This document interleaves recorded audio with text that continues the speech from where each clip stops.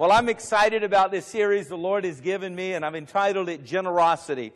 Generosity. So we're now leading up to Christmas. We're going to be talking about generosity, and we're starting off with the generosity of God. Our God is a generous God. Did you know that? Our God is a generous God. He's a good God. The Bible says all good and perfect gifts come from the Father of lights. There's nothing that's good that has come into your life that it didn't come by way of God. He may have used a man, he may have used a woman, may have used a program, may have used some company or whatever. But let me tell you what, all good and perfect gifts come from God. He's a good God. Hallelujah. And He is a God of generosity. I'm telling you, if there's any generous nature that you see in this world today, it's surely not from that thief that comes to steal, kill, and destroy.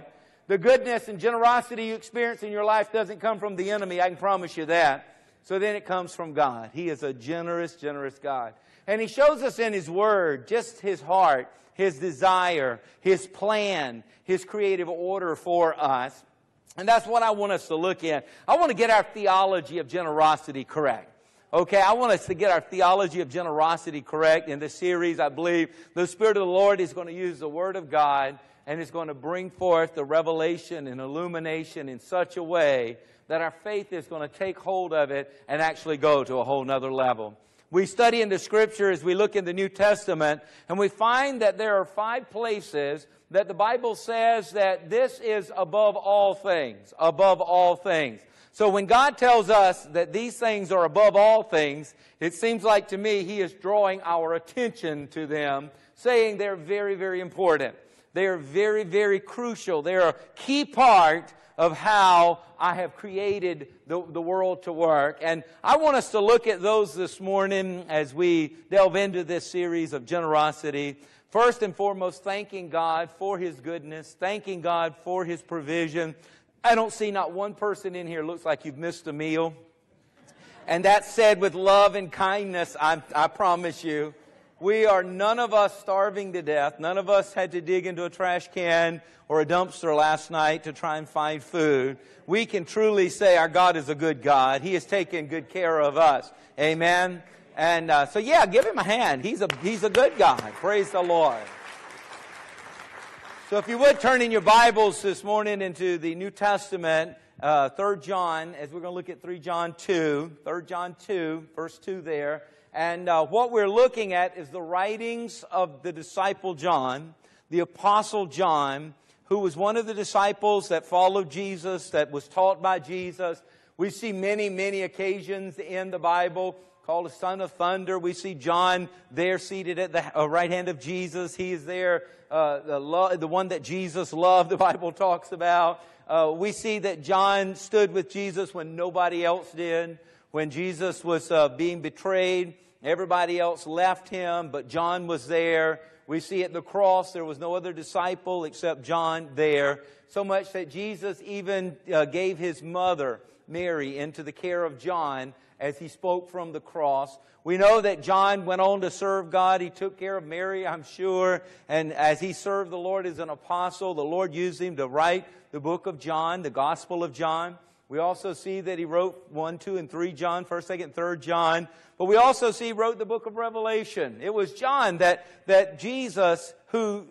was John when Jesus was serving. There was John there when Jesus was being crucified. There was John there when Jesus was resurrected and walking on the earth for those 40 days. And there was John, the Bible tells us, there in heaven. He even got to go up to heaven before he died and see Jesus there. And Jesus gave him some letters, and John did dictation. He wrote those letters down, and he took them back to the 7 local churches that Jesus had told him to do. So here is John serving God all these years. He is an aged man. He's an aged apostle. He was one that would not deny the Lord. He would not, so much so that when they threatened him death, he would not turn his back on God. The tradition says he was boiled in oil, hot oil, And then he was cast and ostracized on the Isle of Patmos. And the Bible says it was there on the Isle of Patmos that he was taken up into the third heaven. And he got to see heaven. And he writes the book of Revelation. And he writes those 7 letters in Revelation 3 that go back to the 7 local churches when he is rescued or delivered off of that island. So here he is now. They say this is his last of writing, one of the last letters he wrote as an elderly, you might say elder of the Lord, apostle of the Lord. And he's just like, I've been around the block. I've been around the block. And let me just tell you the basics here. And it's a very short letter, but it gets right to the point. And in it, in this one verse, he tells us there are 3 things that are above all that we need to pay attention to. And this is the heart of God. So he's praying the heart of God. Remember, it was John was one of the disciples that was there with Jesus when they said, Jesus, teach us how to pray. Remember that? And Jesus said, this is how you ought to pray. He says, our Father, which art in heaven, hallowed be thy name. And it says, thy kingdom come, thy will be done on earth as it is in heaven. So Jesus taught them to pray that the kingdom of heaven would come to this earth and the will of God in heaven would come to this earth. That's how you pray. And here's John praying as an elderly, faithful apostle of the Lord Jesus Christ. So we know he's praying in alignment with how he was taught, that the will of God and the kingdom power of God would be done on this earth as it is in heaven. And here's how he says, Beloved, I pray that you may prosper in all things. Say in all things.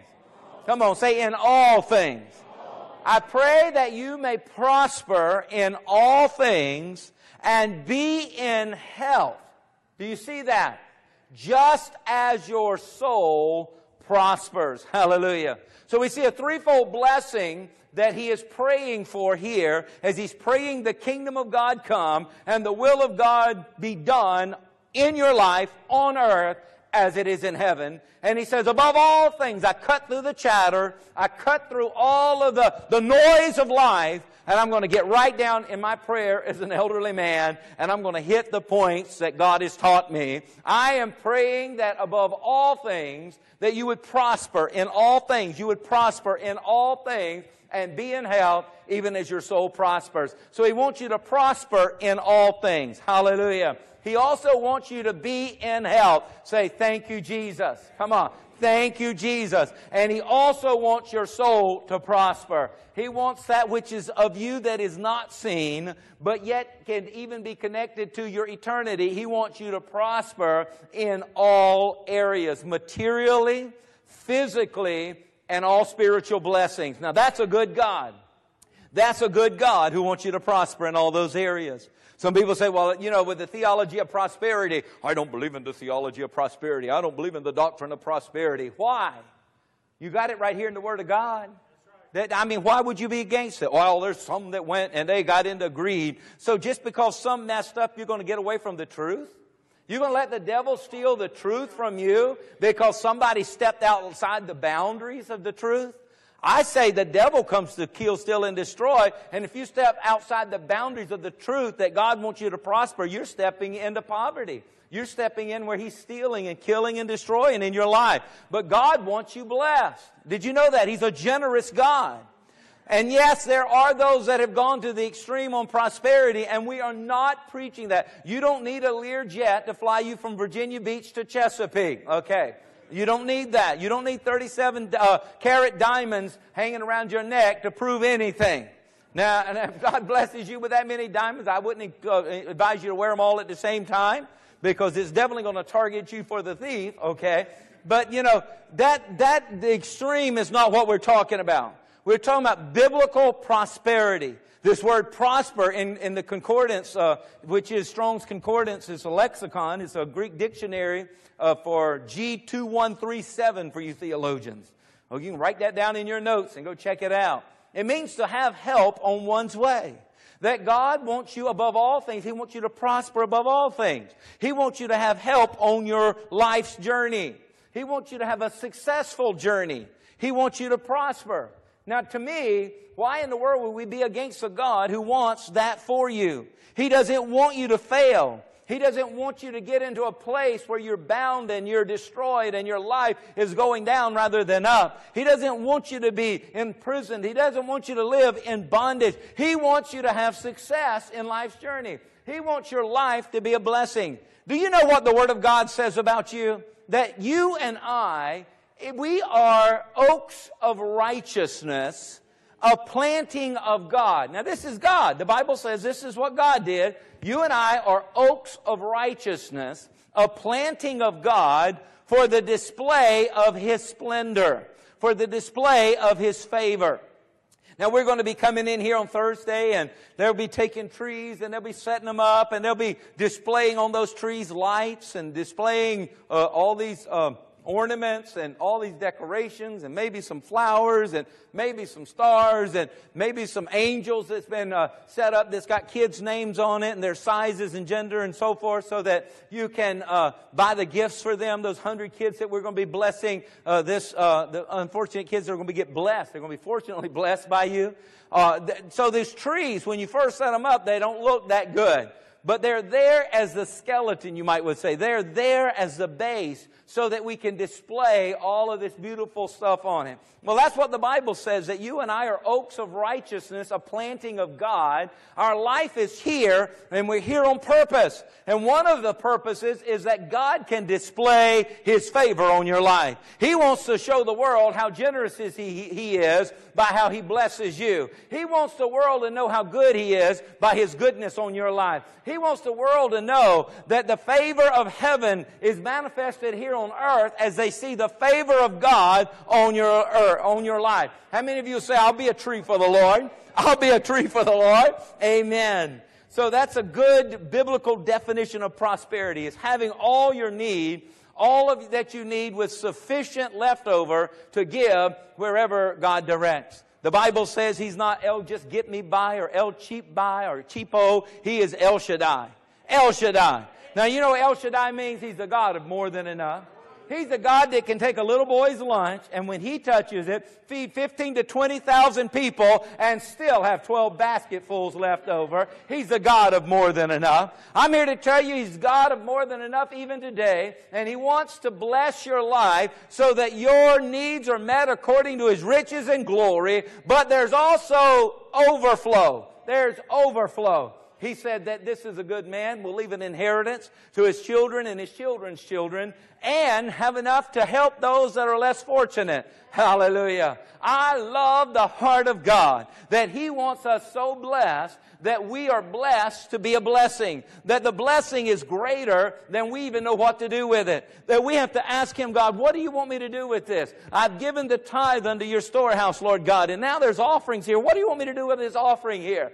I love all the flags that are hanging here in this sanctuary as they represent the nations, that we have missions and that we have benevolence outreaches and that we are helping the orphans and that we're helping the widows. And every one of those are hanging up here. We've had an involvement and have an involvement in seeing the kingdom of God and His generosity come to those that are less fortunate than we are. But not only these flags, but here the flag, the United States of America, that we pour into our own community and we pour into the communities and the state and the states of this nation here. Let me tell you what, a church our size is doing miraculous work around the world, and it's not because you and I are that smart. It's because we serve a generous God who is El Shaddai, who has blessed us so tremendously that He has met our need, and then there is overflow, and we're asking Him what to do with it. Hallelujah.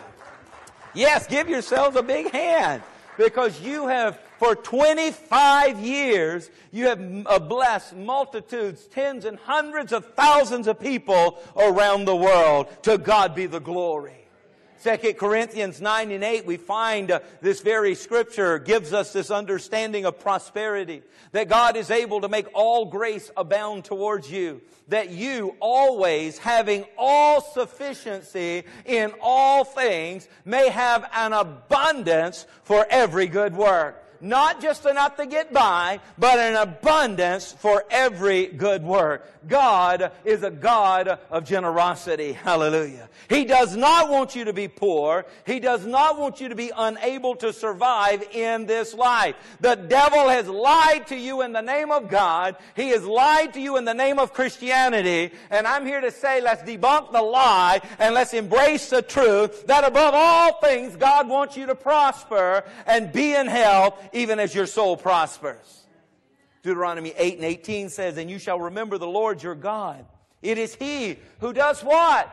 Gives you the power to get wealth. Some people say, why do we worship God with the tithes and the offerings? Because of this right here.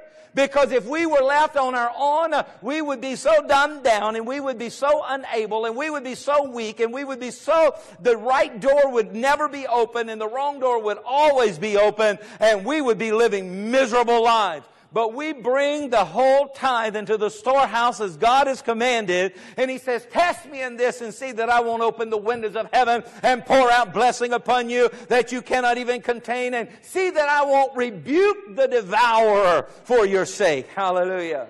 So it is God who gives us power to get wealth. Why? Why does He do it? Just so that you can look like a glittering rich person? No! That is that extreme teaching. It's so that He may establish His covenant, which He swore to your fathers as it is this day. Hallelujah. Now I'm here to tell you, God is interested in your individual struggle. I could ask you this morning, does anybody have an individual struggle? And I guarantee you we'd all probably have to raise our hand. God is interested in your individual struggle. But He also has a deeper and a more profound purpose for blessing you. It's not just that immediate struggle that you have, but it's also that you can overcome that and have an abundance so that the gospel might go to the four corners of the earth, that His covenant might be established in this earth. The Bible says that the glory of the Lord shall one day cover the earth as the waters cover the sea. When I look out at the sea, I don't see an island. I don't see mounds of dirt popping up around as I look out over the Atlantic Ocean. I just see water covering everything. Well, the Bible says that's how the glory of the Lord is going to cover the earth. You're going to see glory. You're going to see it in all 50 states of the United States. You're going to see it in all of the countries. Those that are in the European nations and those that are in third world countries, you're going to see the glory of the Lord. Why? Because there was folks like those folks at Christian Embassy who said, you know what? Our purpose, yes, has an immediate struggle that God has overcome, helping us overcome, but we're also investing in kingdom work. We're investing in taking the gospel of the Lord Jesus Christ to those who have never heard. The Bible says until everyone has an opportunity to hear the gospel, Jesus cannot come back. But the Bible says Jesus is coming back. That means the gospel message is going to go around the world. I want to commend you for allowing the blessings of God and the favor of God and the generosity of God to flow through you in helping us take the gospel around the world. But as we take it around the world, we can't neglect the very world we live in either. And we must be a demonstration in our community, a demonstration in our state and in our nation that the love of Jesus and the light of the gospel message and the hope that comes through Christ in and through His Spirit is alive and well even here in the United States of America. Amen. So He gives you and He gives me the power to get wealth. See, you thought you were all that and then some. You really did. And I did. We all thought we were this. We thought we had all that and then some. But God says, you really haven't accomplished anything had my hand not been upon you. I'm the one who gave you the power to get wealth. The devil gives you the power to live in poverty. He comes to kill, steal, and destroy. But I've given you the power to get wealth. And the reason I've done it is so that you can be a part of helping me establish my covenant, saith the Lord.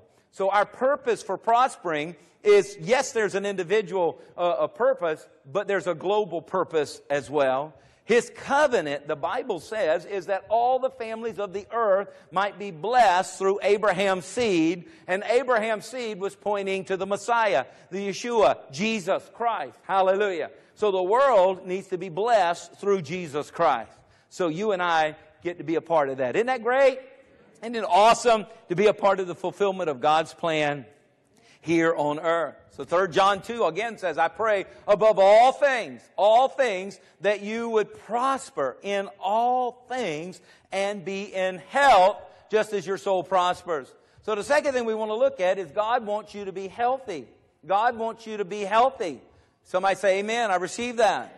I'm telling you, there's bad theology out there. And what you believe is what you will exercise faith to receive from. And if you don't believe that God wants you to be in health, then you will not have faith to receive that health that He has for you. The devil is a liar. The devil is a liar.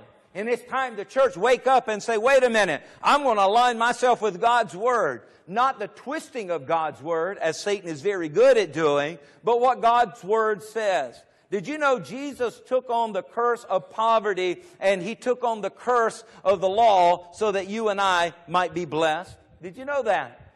Going back to the prosperity, the Bible tells us in Deuteronomy 28 and 48 that Jesus, what does it say? Here's the curse. He says, therefore you shall serve your enemies, whom the Lord will send against you. In other words, when you, in the Old Testament, when you violated the will of God and you came against God, God would open the doors and let the enemy come in and try to bring you what the enemy brings you so that it would sober you up to see, wait a minute, I need to turn back to God. So He says the Lord would send against you what? In hunger and thirst and in nakedness, in need of everything. And He will put a yoke of iron on your neck until He has destroyed you. Let me tell you what. God was serious. He said, my righteousness is serious. And if you're going to violate the covenant, and you're going to violate my word, He said it's going to open the door for the curse.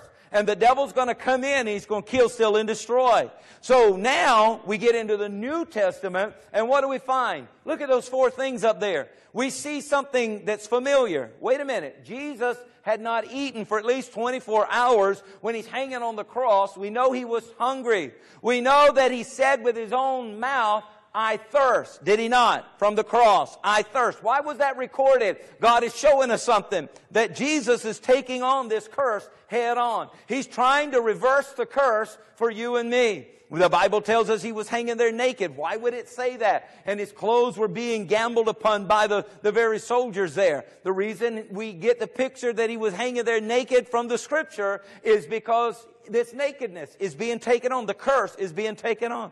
And He was in want of everything. He took Him off the cross. They said, here's the Son of God. Doesn't even have a place to lay His head. Here's the Son of God, the Creator of the heavens and the earth. Does not even own a parcel of land. And He had to be laid in a borrowed tomb. Let me tell you what.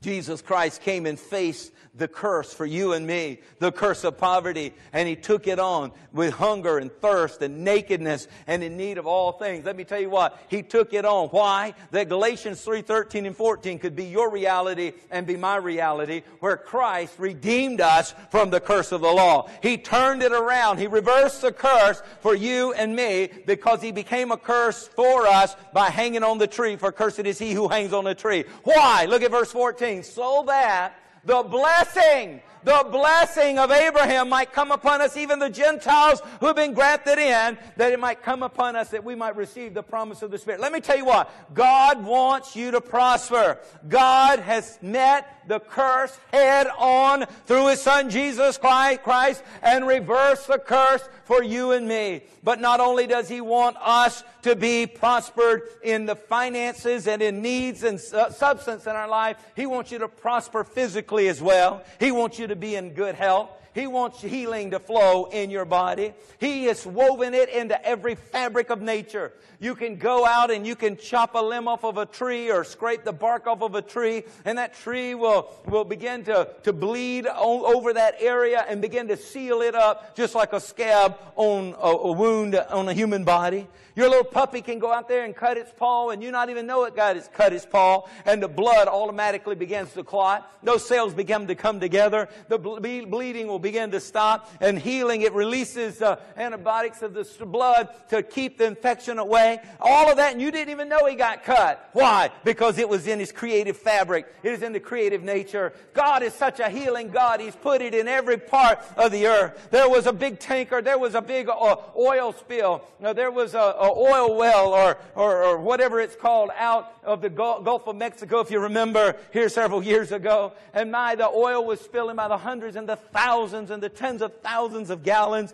And they go back and they research it now and they're like, where did it go? Where did it go? Let me tell you what, God knew human would make mistakes. He knew that we would get cuts and bruises and breaks, but He put within the fabric of the very creation of this world the ability for it to heal itself and restore itself, because that is His nature, and all of it was created in His image. I'm here to tell you today that your God does not want you sick. He does not want you to die of a disease. That is not the will of God. That is the plan of the enemy. The enemy wants to take us out. He is trying to get us at every angle that he can. But know this, greater is He who is in you than he who is in the world. Know this, if the devil comes one way, he's got to flee 1,000 ways when you stand up in faith and rebuke and resist him in the name that is above every name. Hallelujah.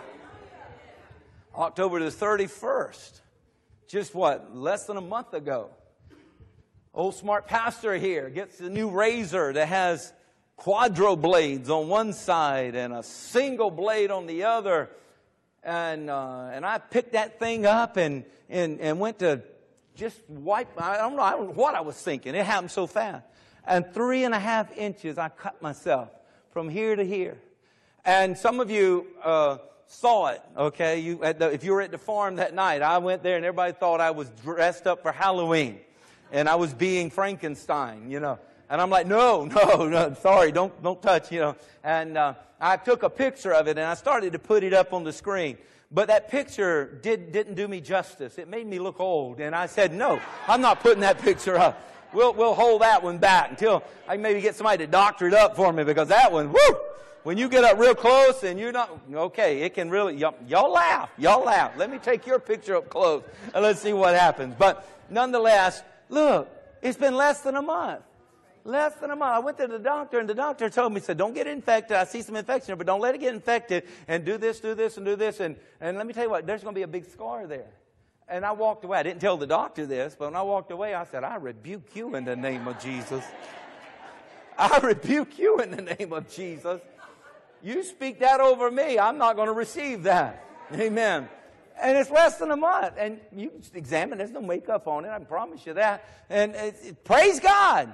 Now, is it because I'm smart? No. Is it because, I'm your pastor? No. It's because the creative nature of God is in me just like it's in you. And there's healing in our blood. There's healing in our system. There's healing in the name of Jesus. Hallelujah. And you and I have experienced enough accidents over life to know that there's healing virtue in us, where God just automatically started the healing process. Now, there's another place in the Scripture that talks about where we lay hands on the sick and they shall recover. There is a place for us praying for the sick. We have the healing rooms here every Tuesday night. We have this altar open right now. And you come for us to pray for you around this altar and anoint you with oil and pray for you to be healed. Yes, there's places that we can come together in agreement and pray for healing. But don't you be denied. Don't you be denied that there's also Holy Ghost, Jesus bought healing virtue of the creative order of God in your body.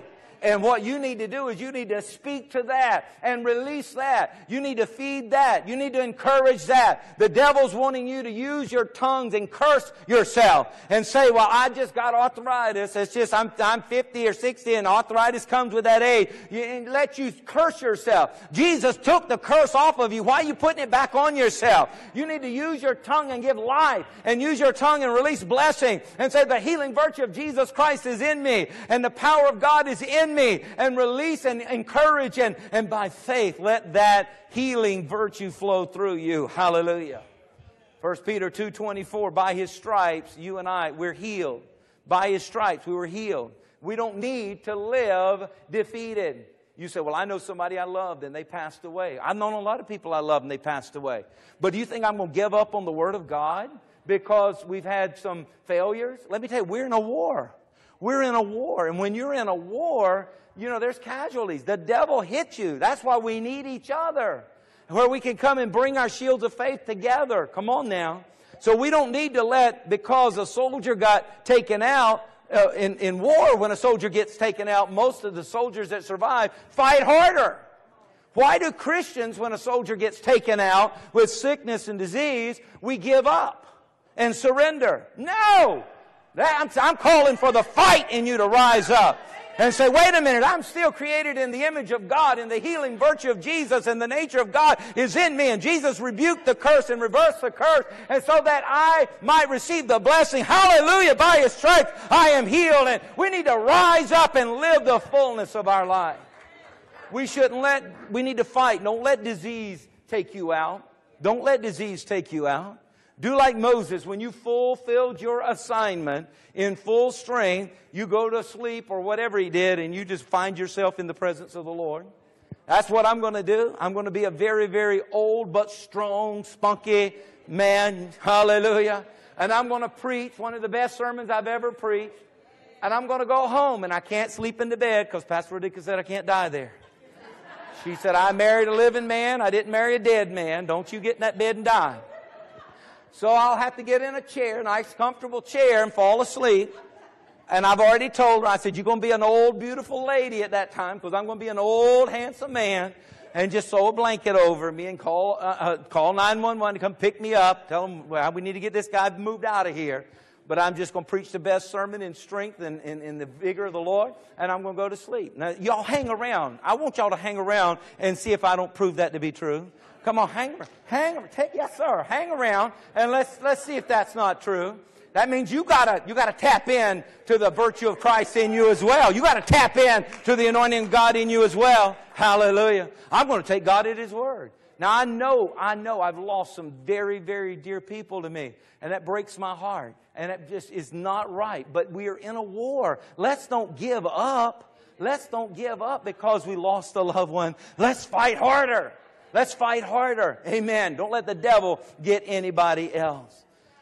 As a parent, I know I agonize if one of my children gets sick. We don't agonize. I get angry, don't I? Watch them shake their head. They're like, oh, this. No, we don't. They're like, whoa. I said, we don't receive that in this house. I said, well, I think I got the flu. No, flu got to go right now. Open the door. Get it out of here. In the name of Jesus, I come against it with the blood, a word of God. And God sent His word and healed us of our diseases. This word's going to run that flu out of the door. You ain't coming into my house. And the kids now, they're like, whoa, Daddy's serious about this. But now I notice them. They're like, whoa, go. You got to go in the name of Jesus. And they started doing the same thing. Praise God. Parents agonize if your children get sick, and God's no different. Did you ever read Isaiah 63, verse 9? It says, in all their afflictions, He was afflicted. Man, it afflicted God when His children came under affliction.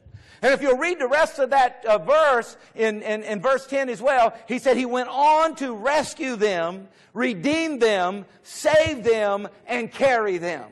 Hallelujah. So when they came under afflictions, God says it afflicted Him, but He stepped in and did something about it.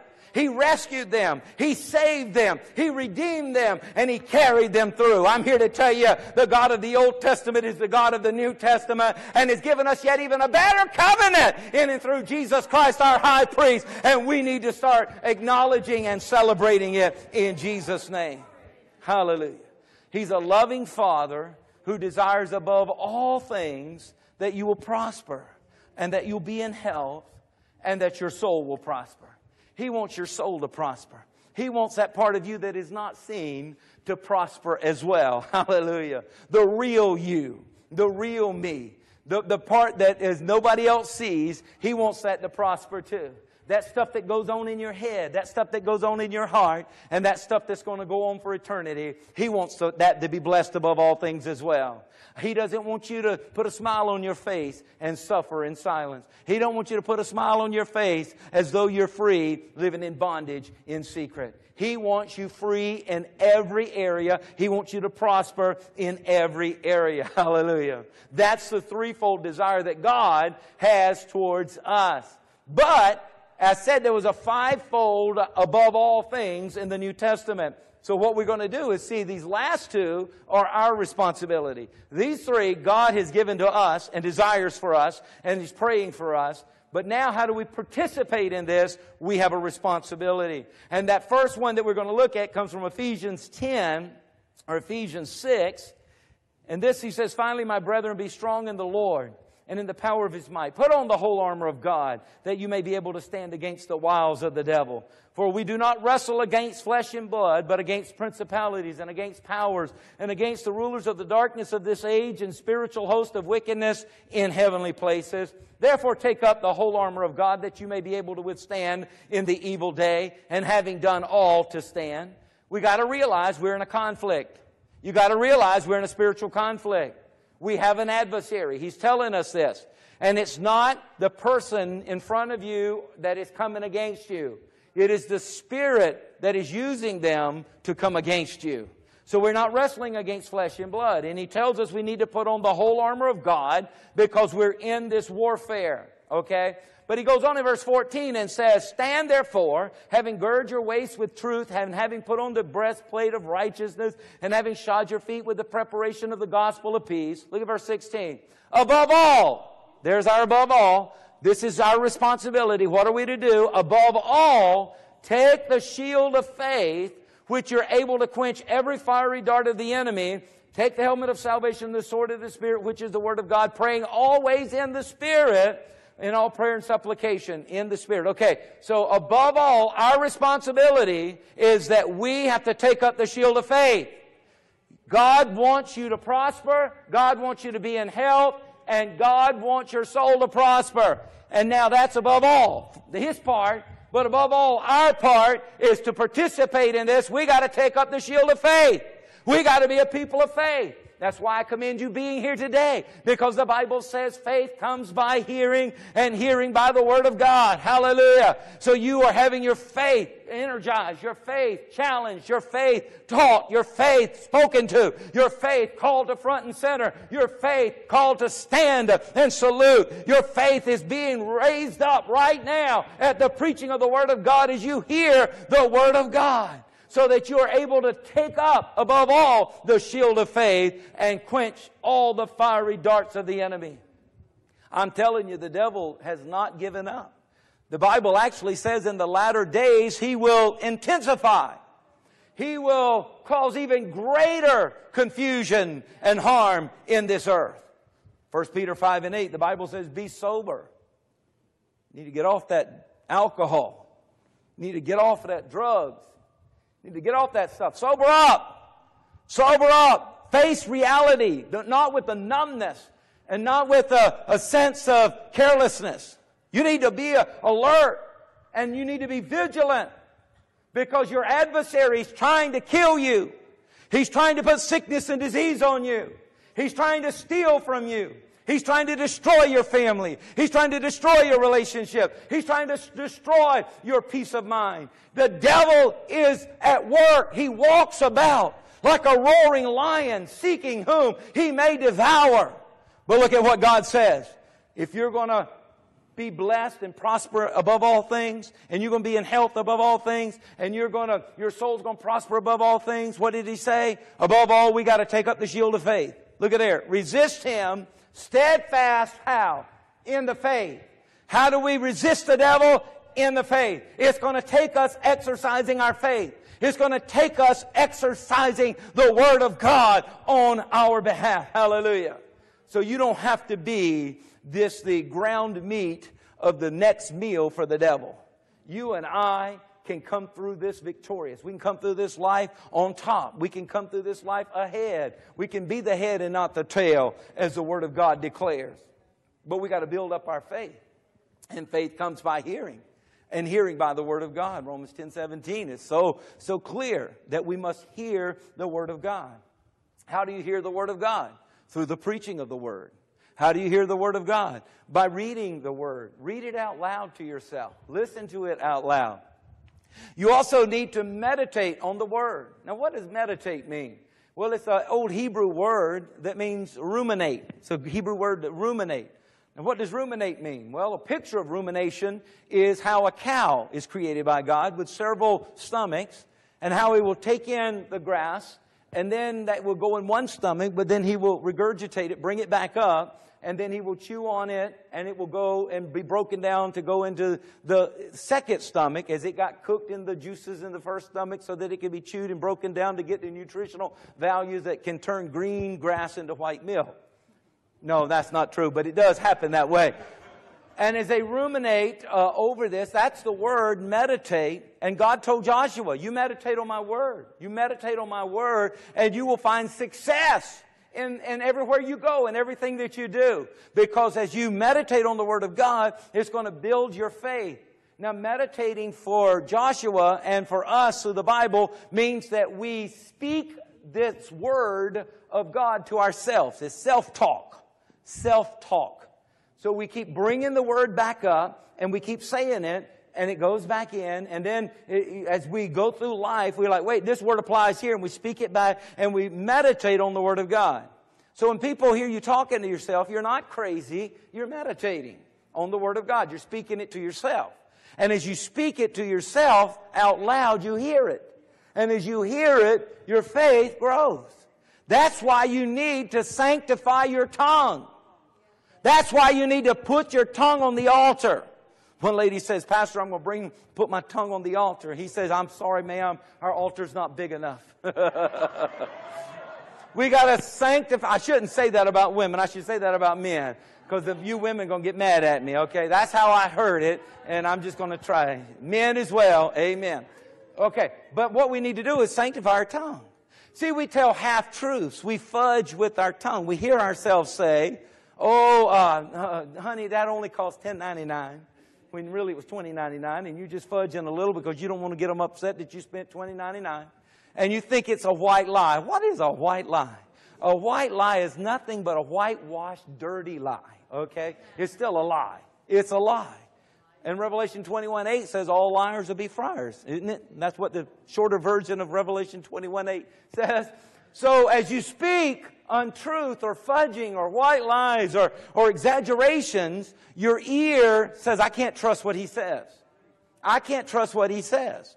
And that may seem okay, getting you by in life, but now when you need to say the word and believe the word so that your faith can rise up in the circumstance and overcome. We overcome. He says, steadfast in the faith. Resist the devil, steadfast in the faith. Go back to the other verse of Scripture, please. And there it is right there for you. It says, for us to be steadfast, be sober, be vigilant. This devil, he's after you. Resist him, steadfast in the faith. How do you bring your faith to that point of the fight? You speak it. And as you speak it with mouth that has not been speaking truth in business and not been speaking truth in relationship, you're not going to believe and trust the word coming out of your lip, and it's a trick of the devil, and you'll find the enemy will steamroll you. What we need to do is know that our tongue, as small as it is, it's like a rudder on a ship. It's like a small spark that can light a forest fire. It's like a bridle put in the mouth of a horse. It is that important, and it has the power of life and death and blessing and curses. We need to sanctify our tongues and say, God, I give you my speech. I give you my words. I ask you to forgive me and cleanse me of all unrighteousness of this tongue so that now I can speak forth truth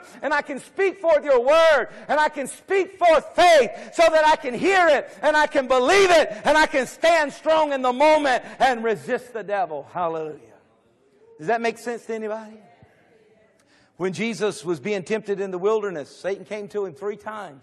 And he tempts him first to try and doubt. If you're the Son of God. If you're the Son of God. Turn the stone into bread. He tried to get Jesus to doubt. The devil will come and try to get you to doubt. What did Jesus do? Did he think the word? No, he said, the word says, man shall not live by bread alone, but by every word that proceeds out of the mouth of God. He rebuked the devil. His faith was made steadfast as he spoke the word against this roaring lion that was trying to trick him up. Second place he came in, the devil came in and twisted the Scriptures. Believe you me, the devil knows the Bible better than you. You say, well, I got a theological degree. He was there when Isaiah was writing Isaiah.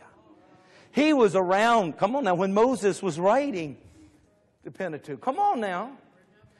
So you think you don't want to get out of the Word and get into a conversation with the devil. When the devil came and tried to twist the Scripture, throw yourself down and the angels will come and lift you up. Jesus rebuked him again with the Word of God that we shouldn't tempt the Lord our God, right? And then the third one he came in, he's basically take the shortcut. We all want the shortcut. Take the shortcut. Just bow down. I'll give you everything. I'll give you all the kingdom that you can see. And Jesus again rebukes him with the word and says, you only worship God and Him alone. And that's who I'm worshiping, my Father, no one else. And then he rebuked the devil, and the devil left him. Resist the devil. Resist him steadfast in the faith. You need the word. Your faith needs the word. We're wrapping up a year and going into a new year. You need to be on a word calendar where you're reading the word, meditating on the word, speaking the word. It's better to get one verse and get it applied in your life in faith than it is to take a whole 30 chapters of the Bible and not know what you just read and make no sense of it. You've got to meditate on that word until it becomes rhema, it becomes real, it becomes life to you. Hallelujah. And that's what you and I need to do. So that we can put up the shield of faith, above all things the shield of faith, and we can speak forth the word of God so that our faith will help us hold that shield up. See, the weapons of our warfare are not carnal. They're mighty through God. 2 Corinthians 10:4. They're mighty through God. God has given them to us so that we can cast down arguments and every high thing that exalts itself against the knowledge of God. We can bring every thought into captivity to the obedience of Christ. So the battleground of the ages is in the human mind. It's right there between your ears. And the devil's trying to bring thought and suggestion and doubt and temptation. But the Word of God contradicts that. The Word of God rights what is wrong. The Word of God is light and exposes the works and the lies of darkness. Thank God Christian Embassy is committed to being a Word Central church. That we're going to love the Word of God. And we're going to preach the Word of God. They say millennials don't like the Word of God. I know millennials who love the Word of God. They say, baby boomers don't like the Word of God. I know baby boomers who love the Word of God. They say Generation X don't like the Word of God. You know what? The devil is a liar. I know a lot of Generation X that love the Word of God. And I know little kids that are growing up right now and they love the Word of God too. And you and I better not back off of the Word like the devil's tempting us to. We need to go strong in the Word of God. Hallelujah. Praise God for His Word. Amen? Amen. So let us go forward. And never underestimate the power of our words. There's death and life in our tongue. Praise God. So speak life over your marriage. Speak life over your body. Speak life over your health. I was just talking to a family member this past week. And they said, well, I went to the doctor. And the doctor says I've got high blood pressure. And the doctor says I got diabetes. And the doctor says I've got arthritis. And they started listening. And I said, okay, I hear all that. I hear all that. And I really care. I care enough to say, I ask you this question. What does God say? What does God say? And they said, what do you mean? I said, are you just going to receive what the doctors, they're good people. They're just telling you what they see so that you can know what to fight against. Come on now. So now what? Let's fight against it. What does God say? And then I began to go over what the Word of God says. And they're like, wow, I already feel better. By the time I hung up, they said, I already feel better. I already feel better. I don't know if I'm going back to the doctor. I said, Lord, I didn't tell you to do that now. You go back. If you don't need that medication, let them wean you off of it. But I'm not telling you that now. I'm just telling you there's another voice you need to be listening to. There's a higher counsel that we can have, and that is the Word of God and the will of God. And we need to have that superimposed over our lives and not just live with what we have. Hallelujah. Hallelujah. And then we'll try to wrap things up here with Colossians 3:12 and 14 through 14.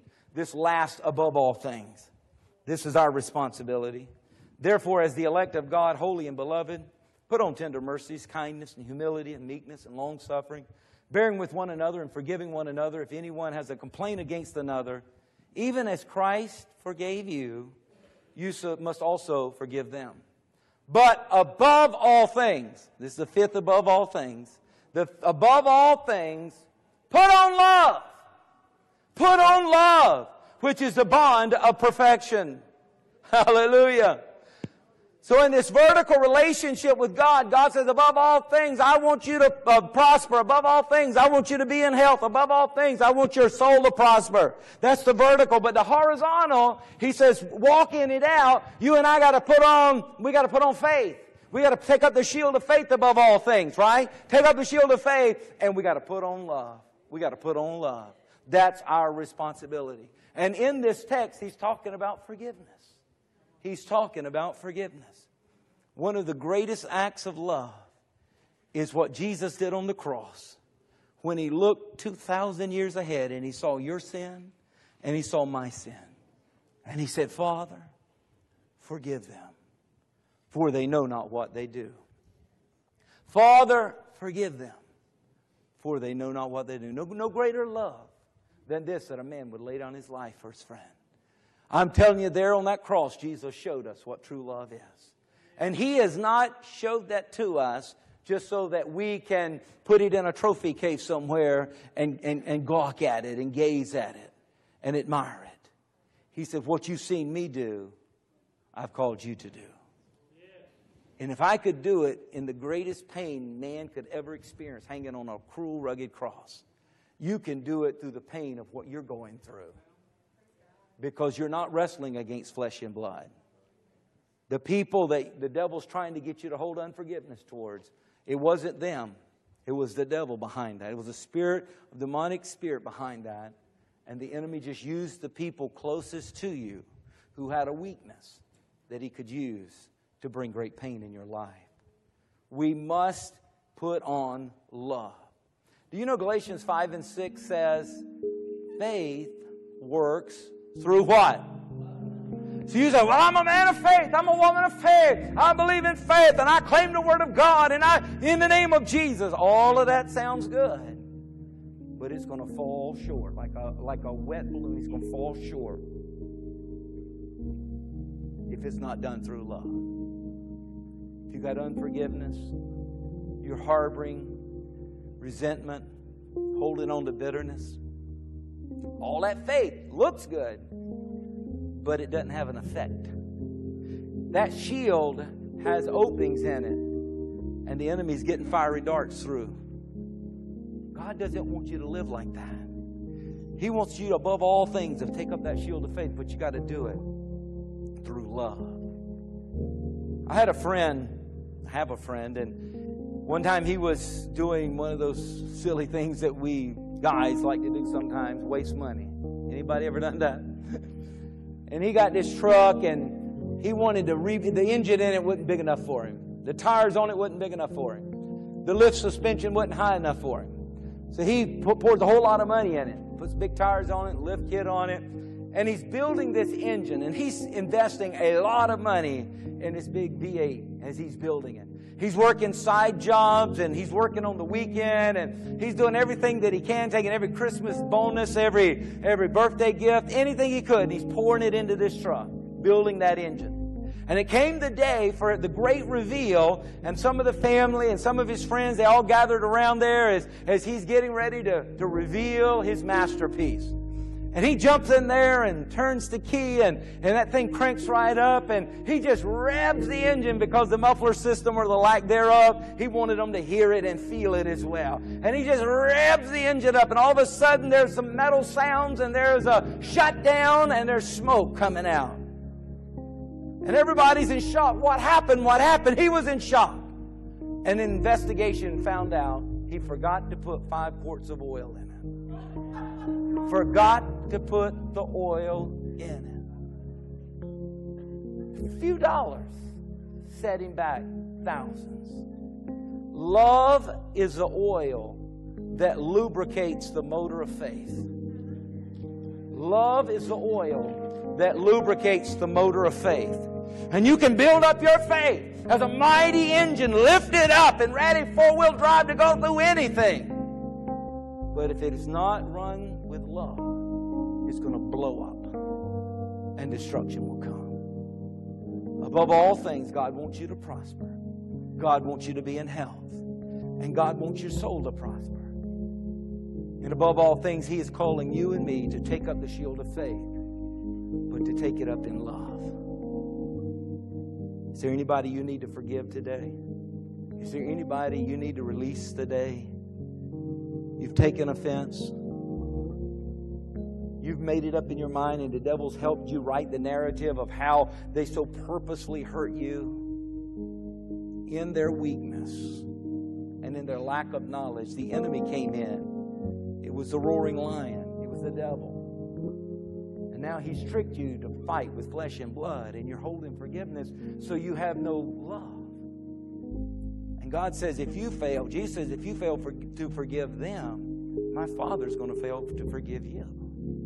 Because the way we set this up, Jesus is teaching us this, the way we set this up is faith has to operate through love. Father, we just bow our hearts before you. Show us, Holy Spirit.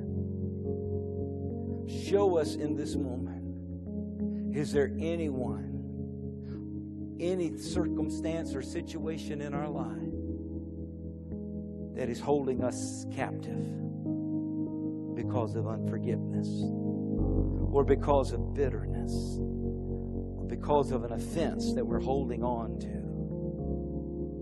Show us, Lord. Show us. Our destiny is at stake here. Lord, I know you want us to prosper, and I know you want me to be in health, and I know, God, you want me to have my spiritual life so blessed. And I believe I need to take on the shield of faith, but God, this love thing, help me with it. Help me with it, Lord. Help me to forgive them. Help me to release them. Help me to bless them. Instead of curse them, to bless them. Help me today, God, to right this wrong. So above all things, I can take up the shield of faith, working through love, and see the results of heaven on earth in my life. Show me their faith. Lord, I'm ready to forgive them. I'm ready to release them. Just show them to me, Lord. Hallelujah. Would you stand with me, please? Lord, we stand in your place. We stand in this place. And Lord, I know how the devil works. And he's worked through people closest to us. They may not be close to us anymore, but at that time, they were close to us. We let them close. And they had a shortcoming. They had a weakness. And the devil took advantage of them, that by and through them, he took advantage of me. And Lord, I've been holding on to that. Lord, I've been weighed down by that. I buried it and thought it was all dealt with, but I see by your Spirit, I need to deal with it now.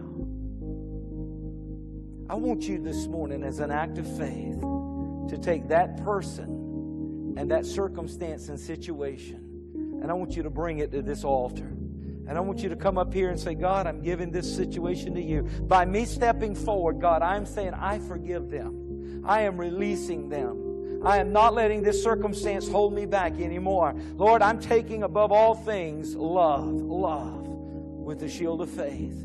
Lord, I'm aligning myself with your word. You're a generous God. You're a good God. You've already forgiven me, Lord God, but I refuse to carry that anymore. So as an act of faith, I'm coming. Just come on up now. Come on up now. And just say, Lord, I bring this circumstance. I bring this situation. I'm not carrying it anymore. I'm not trying to figure it out anymore. I'm not trying to work it through anymore. Lord, I'm giving it to you. I'm releasing them to you. Lord, I'm releasing them to you, Lord. I don't want to go into this season of generosity where you, above all things, want me to be so blessed and me refuse to walk in those blessings because I refuse to let this go. Lord, I'm putting the oil in my engine of faith right now. I'm letting your anointing come and help me release these people, Lord. Lord, it's been such a part of my story that I need your help, God. Help me release them and not recount and not talk about and not bring it back up, but to release it. To release it, Lord. I release them. It may have been your mother. It may have been your father. It may have been a best friend. It may have been a business partner. It may have been a spouse. May have been your children. Whatever the circumstance, whoever it was, say, God, I bring them to you today. Lord, I'm laying them here at your feet. And God, I say, you come in and you do your perfect will in this situation, but I'm not holding them bondage anymore. I'm not allowing this to hold me or keep me out of the fullness of what you've got. I give them to you now, Lord.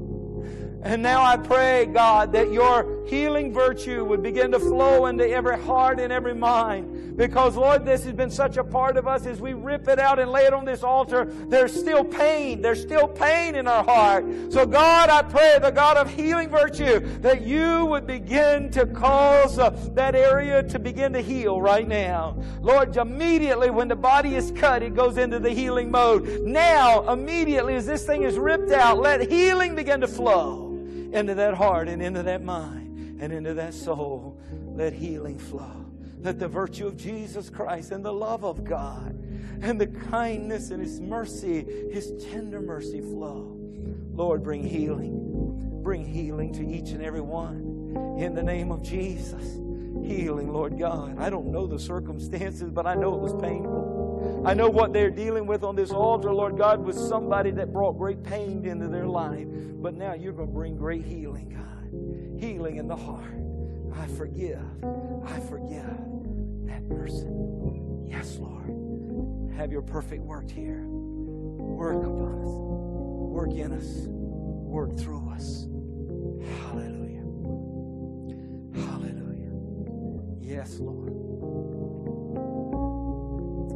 Now, Lord God, you said that you would turn our mourning into dancing, hallelujah, and great joy, our night into day, hallelujah.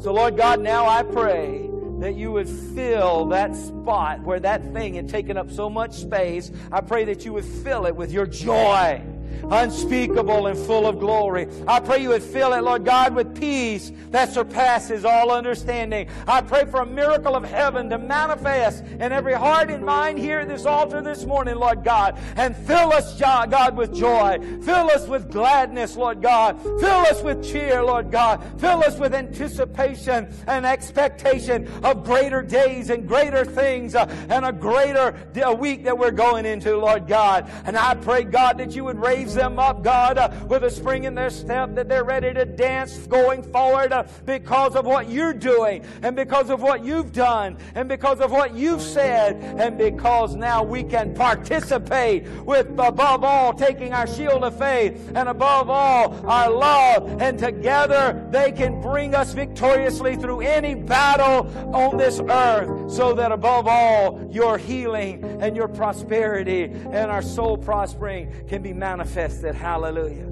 Raise up these oaks of righteousness, I pray, God, a planting of you for the display of your favor. Lord, I pray your favor would be seen upon them this week like they've not seen in a long, long time. Lord God, let your goodness and your mercy hang on them this week like they've not recognized in a long, long time. Lord God, is their faith and their love working together, resisting the devil and rebuking the enemy and releasing the favor and the blessings of God. Let them go forth rejoicing in Jesus' name.